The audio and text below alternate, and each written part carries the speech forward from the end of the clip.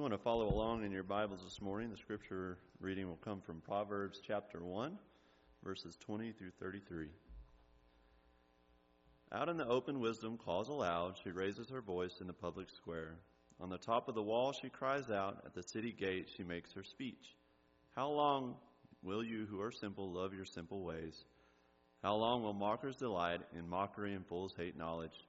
Repent at my rebuke, then I will pour out my thoughts to you. I will make known to you my teachings.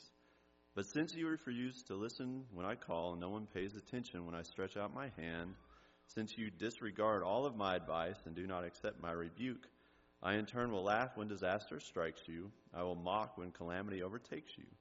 When calamity overtakes you like a storm, when disaster sweeps over you like a whirlwind, when distress and trouble overwhelm you, then they will call to me, but I will not answer.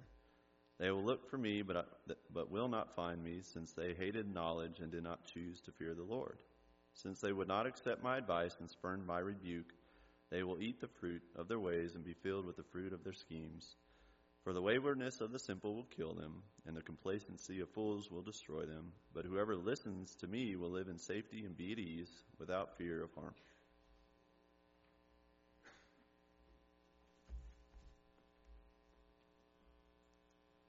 Good morning. It is good to see you all. That's got more meanings than just that's good to see you all this morning. We feel much better now after November did not finish well for us in our household. But we do have a few remnants. So if you see me take a nap somewhere, just at random places, it's because I find myself getting more tired more easily than I had before. So either I'm just getting older, and my goal in life is to be able to fall asleep wherever I am, whatever's going on, like my dad did. So, and we got goals in life. Before we get into our lesson this morning, let's have our prayer together, please. Our Father and our God, we are so very thankful that you have given us today. We want this day and everything that we do in it to lift you up, to reflect who you are and all that you've done. We are awed and amazed, Father, how good you are to us, how you've forgiven us, how you've blessed us. So help us, Father. Help us to understand more deeply your love, your grace. Help us to learn and grow in the faith that we have in you, to draw closer to you and to each other. Father, give us strength to get through today, provided the comfort that's needed as we struggle. My Father, help us today to live with the hope you've given us through your Son. For through Jesus we pray. Amen. I should have looked at the date on this. It's a sign of getting older if you start to reference things that happened before some people were born. One of the Indiana Jones movies, The Last Crusade, there's a scene where they go in to find the Holy Grail. Indiana's father's been shot. The Holy Grail, the cup that Jesus used at the Last Supper, is supposed to have healing properties. So they go back and they figure out, and they go back and they find in the last room, in this cave where they are, they find a room full of cups. A knight who's there to protect them. And the knight who's there, who's been there for a long, long, long time, reminds them to choose wisely. Well, the bad guy in the movie has somebody choose a cup for him, and he says, this looks like a cup. It's fancy, it's got jewels on it, a cup worthy of a king. And he dips it in the water, takes a drink, and you get that wonderful scene where he dies right in front of everybody. And the knight says, he chose poorly. And so Indiana goes through looking at all the cups, because the reality for that, the cup that Jesus used, no matter what it is that it was a cup used not by a king, not by an earthly king, but by one who is teaching, who began as a carpenter. And so he goes through and he picks out the cup that looks like this is just for regular folks. Drinks it. And the knight tells him he chose wisely. Now, when we get into the book of Proverbs, I think that reflects a lot of what we see there. When you think about the book of Proverbs, what comes to your mind first? Do y'all think about some of the things like Benjamin Franklin said? Now, this isn't in Proverbs. This has been early to bed, early to rise, makes a man healthy, wealthy, and wise. Have any of y'all tried that? How many of y'all get to bed early and get up early? We know some of those sayings through time reflect a lot of what goes on in life. And in Proverbs, we know those sayings and we hear them, but we don't necessarily think about them. Me and the frog in my pocket, we don't necessarily think about them all the time because here they are in Proverbs and we go on and we do other things. But the thing about Proverbs is that it's that same idea of wisdom. Choose wisely. When you live life, look at the choices you're making and how does it fit with what God has said, because the wisdom that we're provided to get there. Now, chapters 1 through 9 begins in the process, especially emphasizing, like our scripture reading this morning, of wisdom being personified, giving a call out to everybody, saying, come on. Out in the open, wisdom calls aloud. She raises her voice in the public square on top of the wall. She cries out. At the city gate, she makes her speech. She calls out to all those who need to learn, who need her to be able to get through life. Chapter 8, the same thing. Does not wisdom call out? Does not understanding raise her voice? At the highest point along the way where the paths meet, she takes her stand beside the gate leading into the city. At the entrance, she cries aloud. She says, come, learn from me. Get wisdom. It makes a difference in life. And so when we look at Proverbs, we look at it and we realize this makes a difference in how we live our lives. The choices that we make. And we know there are times we can make choices poorly. There are times we make choices wisely. And Proverbs is intended to get us to point over to the aspect of choosing wisely. Because in choosing wisely, what we find is a life that is better. We find life itself in that moment. But the thing about wisdom is not just a matter of do the right things. It goes deeper than that. Wisdom also addresses why we do what we do. Because you can take the same choice made by two people, and they can make the same choice to take the same action, but they can do it for different motives. If somebody does something for you because they love you deeply and they care about you, how is that different if somebody else does the same thing for you, but they're hoping to get something from you? Does the motive matter, or is just the action? We know that the reality is somebody does something for the right reason because of love. It makes a difference to us. But if somebody's just doing good things for us or doing nice things for us because they're hoping to get something out of us, that it really does not sit well for any of us. And wisdom is that same aspect, that why we do what we do matters. And so when we get into Proverbs, he's going to address what goes on inside. Because wisdom really is not just an external response, it's what's going on within us. So when he says the wise in heart, already he started to point out that those who have what's going on the inside set in the right direction, it makes a difference in what they choose there in chapter 10, verse 8. Chapter 13, 12, he talks about hope deferred makes the heart sick, but a longing fulfilled is a tree of life. What happens here can make a difference in how we carry ourselves through each day. Chapter 14:30, a heart at peace gives life to the body, but envy rots the bones. That's an interesting picture, isn't it? How it makes us feel inside. But what's going on inside makes a difference to all of us. All of a person's ways seem pure to them, but motives are weighed by the Lord. See, it's not just the actions, but the motives that matter. The reason we do what we do does matter in this world and makes a difference in what goes on in our life. As water reflects the face, so one's life reflects the heart. On and on, he'll talk about what's going on here being expressed in how we live. But that's the way God's always done things, hasn't it? Hasn't God always wanted our hearts all along? 1 Samuel chapter 16, and talking about when Samuel's there to actually anoint David, and he's going through all of his brothers, and he looks at one of the brothers, and Samuel goes, man, this looks like a king. This ought to be the one. And God says, don't look at what he looks like. Don't look at his appearance or his height, for I've rejected him. The Lord does not look at the things people look at. People look at the outward appearance, but the Lord looks at the heart. And we know that. We've heard that over and over again. 1 Peter chapter 3, verse 15, he tells us, Where is it that Christ is Lord of our lives? In your hearts, revere Christ as Lord. In your hearts. It's not just doing things on the outside that make a difference. We have to have what our motives are, what's going on inside. But what God wants is all of us, in and out. So when we look at that aspect of things, of choosing our actions wisely, it's not just these acts, but it's also choosing in a way, in a motive and a reason that makes a difference. Now the warnings that Proverbs gives us, I want to emphasize this over and over, maybe for myself, y'all may have this down, is that warnings that he gives us is a reminder that this means we could have problems with these things. He doesn't just say, watch out for this, because those people have trouble with this, but you don't. He says, be aware of what goes on inside of you, because this can make a difference in you.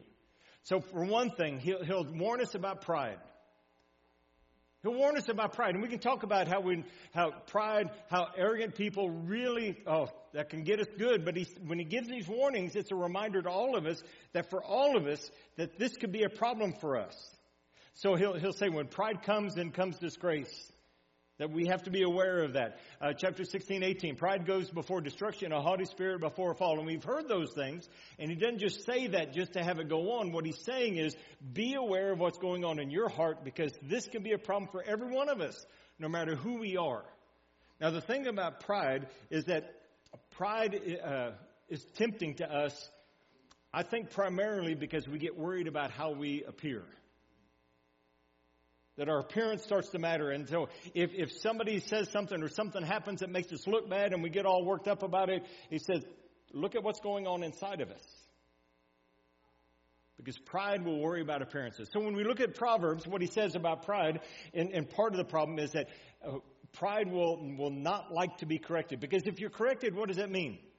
If somebody tells you you're not doing something the right way, you're wrong, isn't it?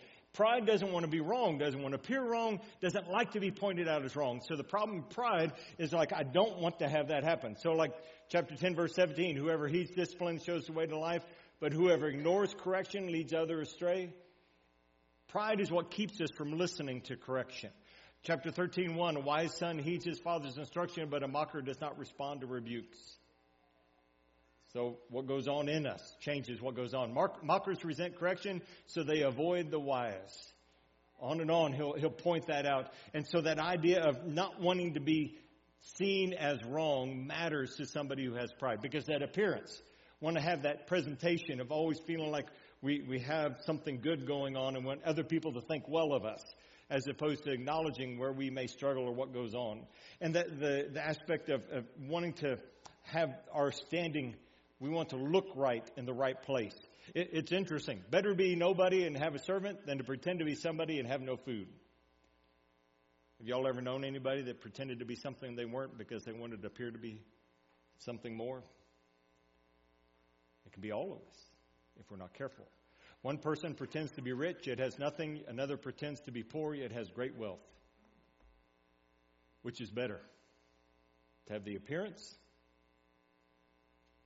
And so that pride, what pride does for us is we worry about what others think, how we appear to the world. And so we try to construct a life that puts things in that perspective as opposed to what is.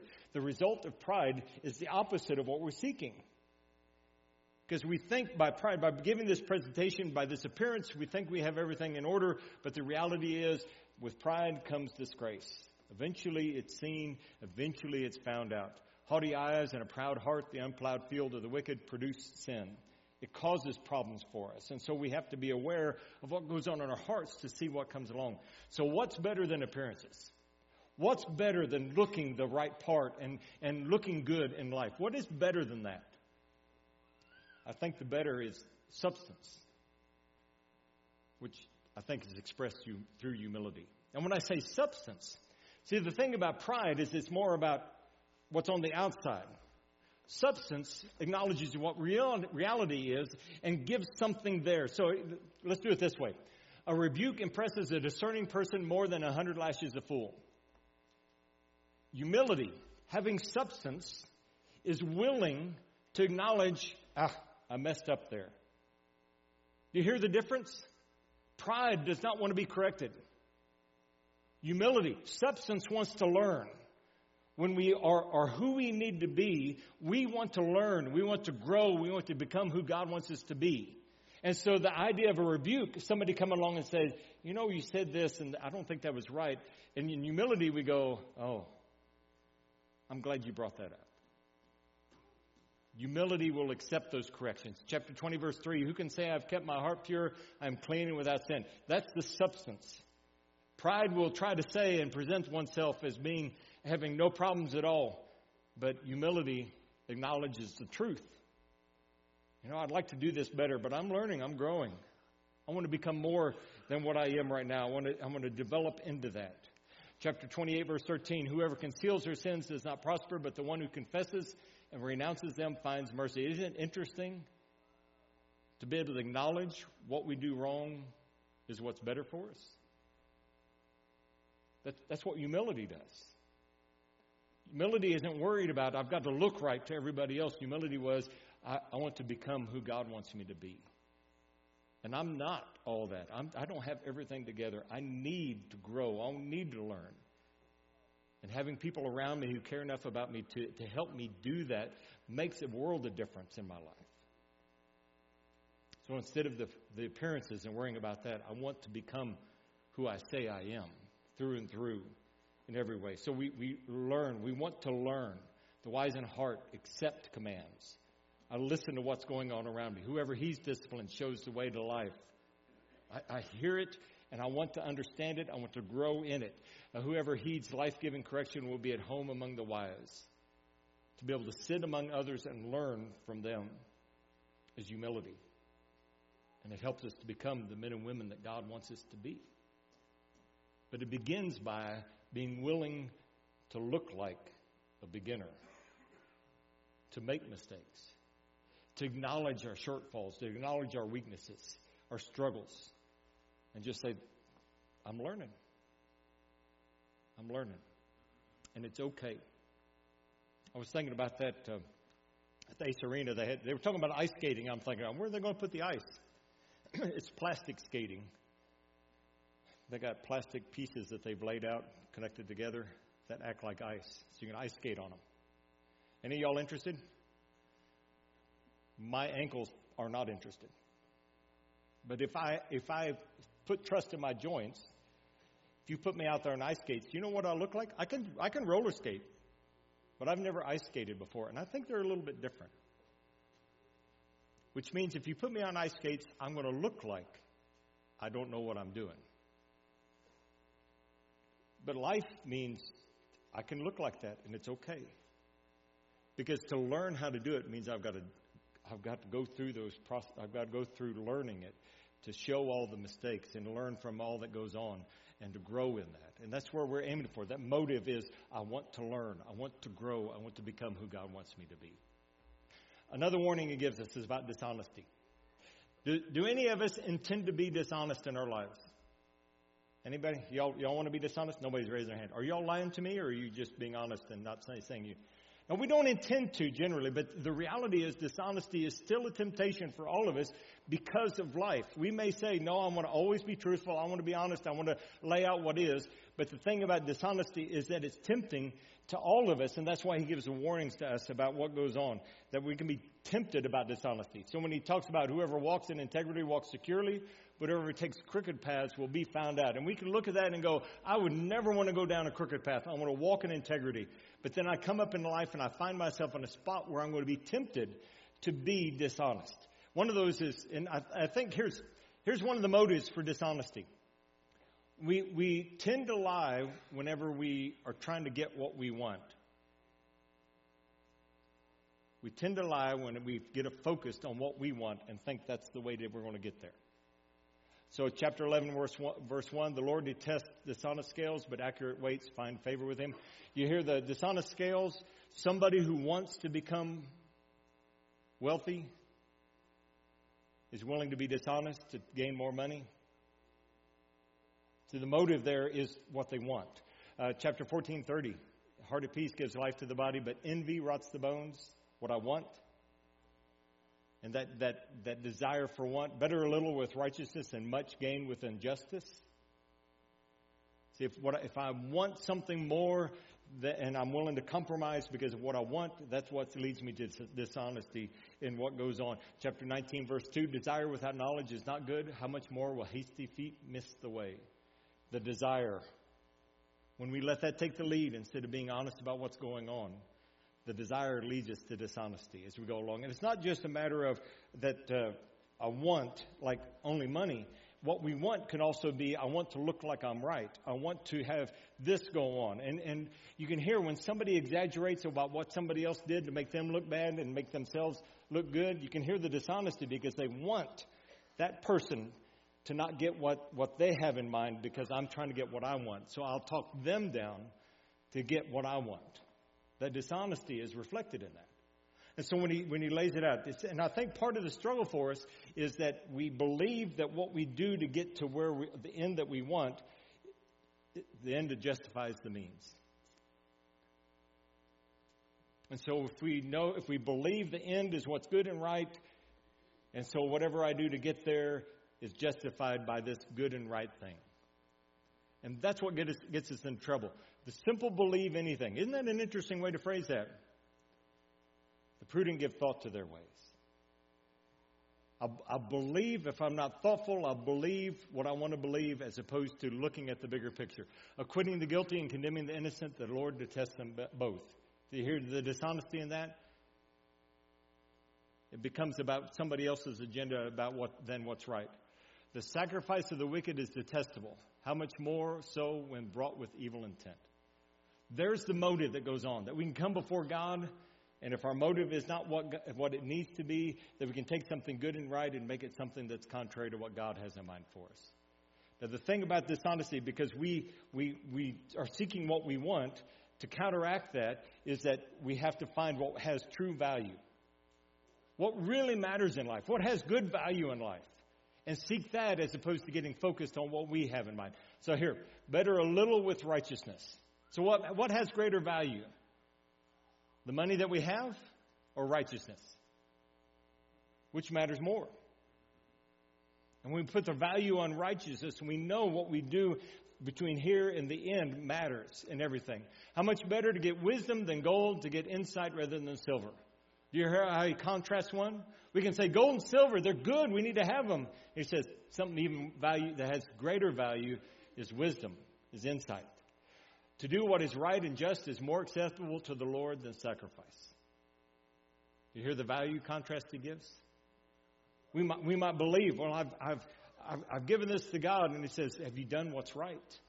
Have you done what's just? And when we value what God wants in everything, we see that as we go along. What we want is to see a bigger picture of things.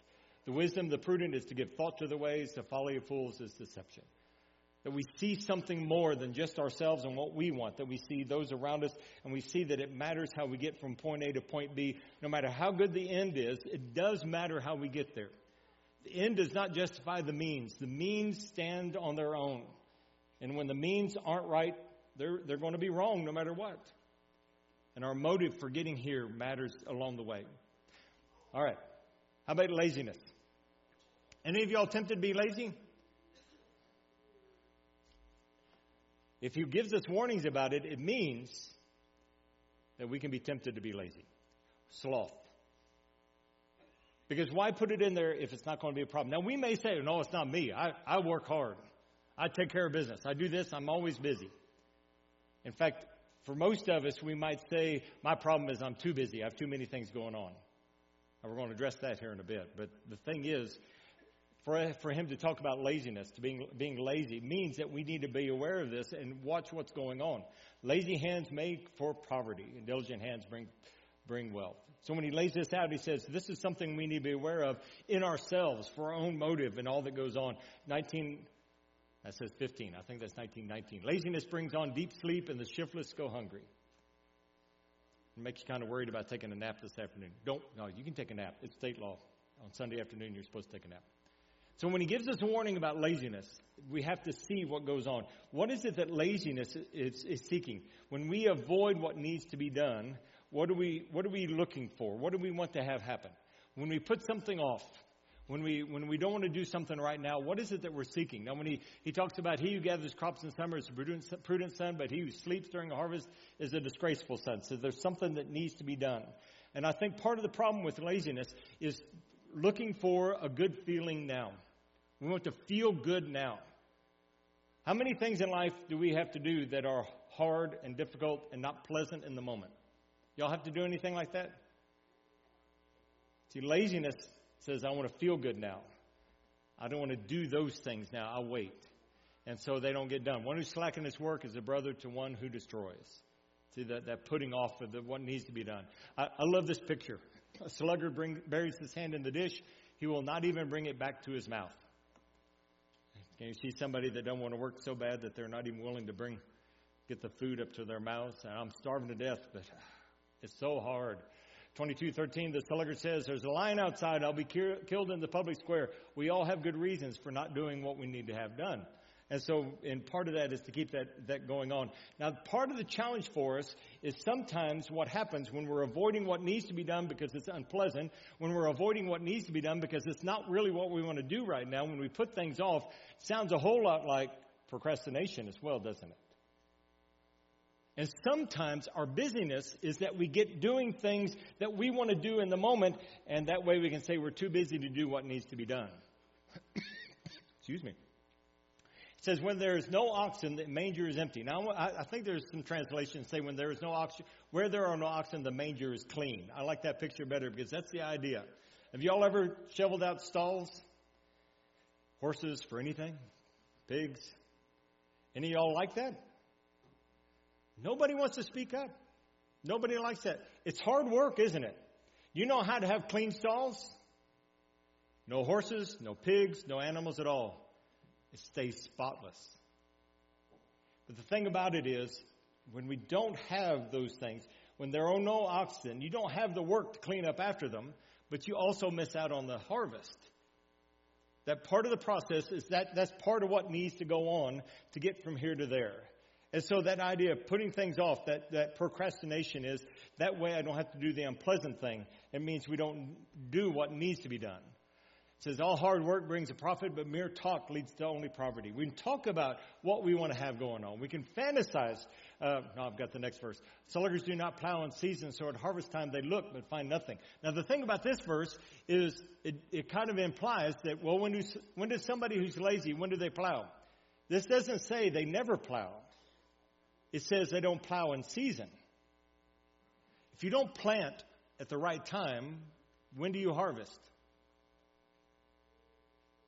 If you don't do it in the right moment, there are some things that have to be done at the right time to be able to lead for what goes on. And so if we put things off till we're past time, we get ourselves in a hard spot. Put your outdoor work in order and get your fields ready. After that, build your house. There's the idea where we can get busy. Well, I got to take care of this, I got to take care of this, and we never take care of what really matters. And that's all an expression of that as well. Here's the verse I was thinking about a while ago. Those who work their land will have abundant food, but those who chase fantasies have no sense. And so that idea of looking for a feeling and chasing after a good feeling will get us in a bad spot every time. Sluggard's appetite is never filled, but the desires of the diligent are fully satisfied.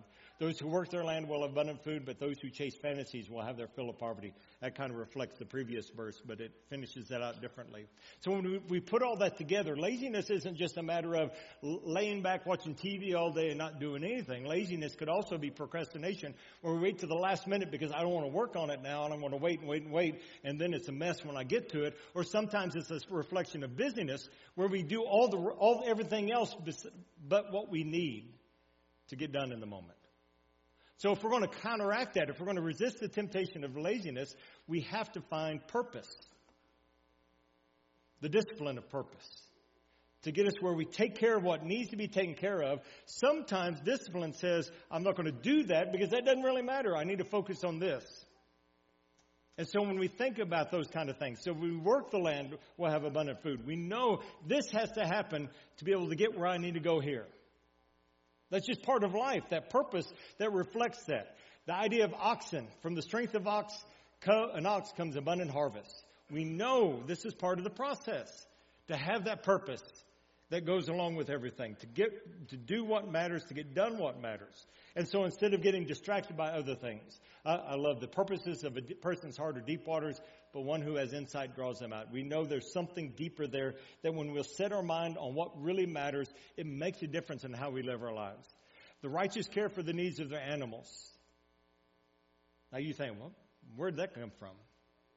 When you take care of what matters, with the purpose that goes on, we know that changes how we live our lives, what we take care of, and what we do in the moment. Put your outdoor work in order and get your fields ready, and after that, build your house. You take care of what matters most, and then you go on to the next thing. Like a city whose walls are broken through is a person who lacks self-control.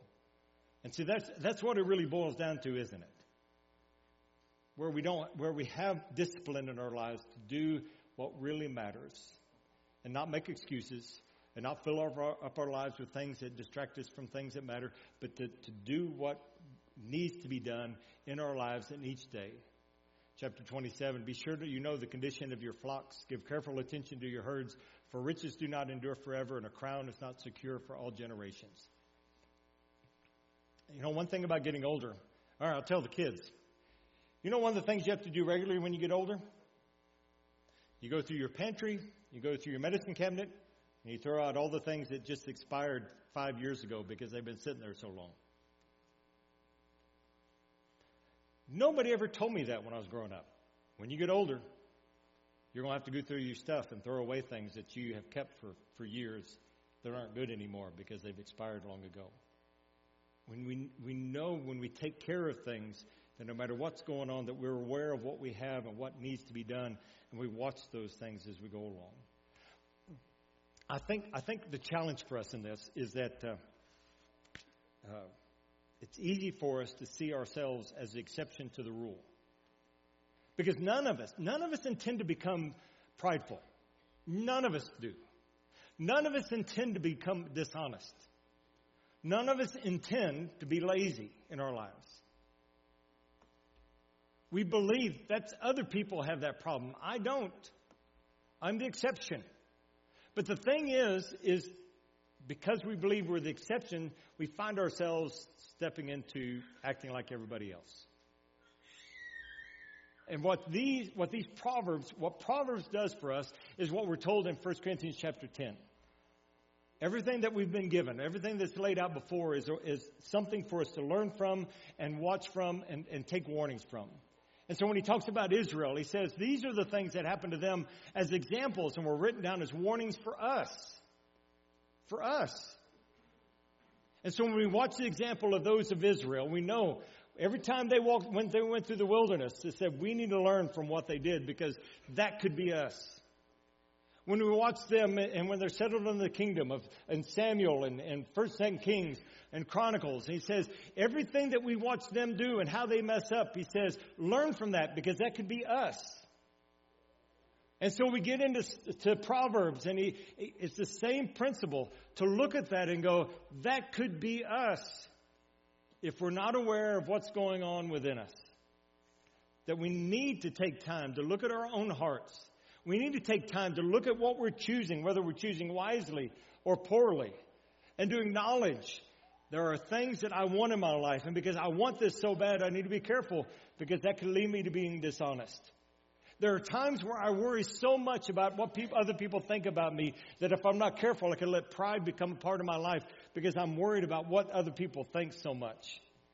There are times where I forget what matters most.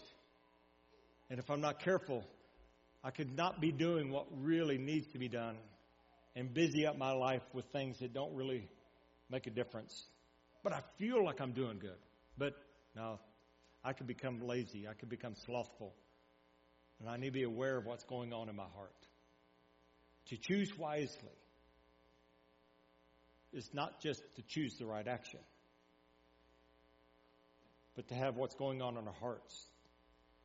The motive matters. And it'll make a difference for us in every day of our lives. That choosing. God has repeated that idea over and over to us, hasn't he? To Israel, choose who you're going to follow. To us, choose who you're going to follow. when you look at your heart, when you look at your life, what does it reflect?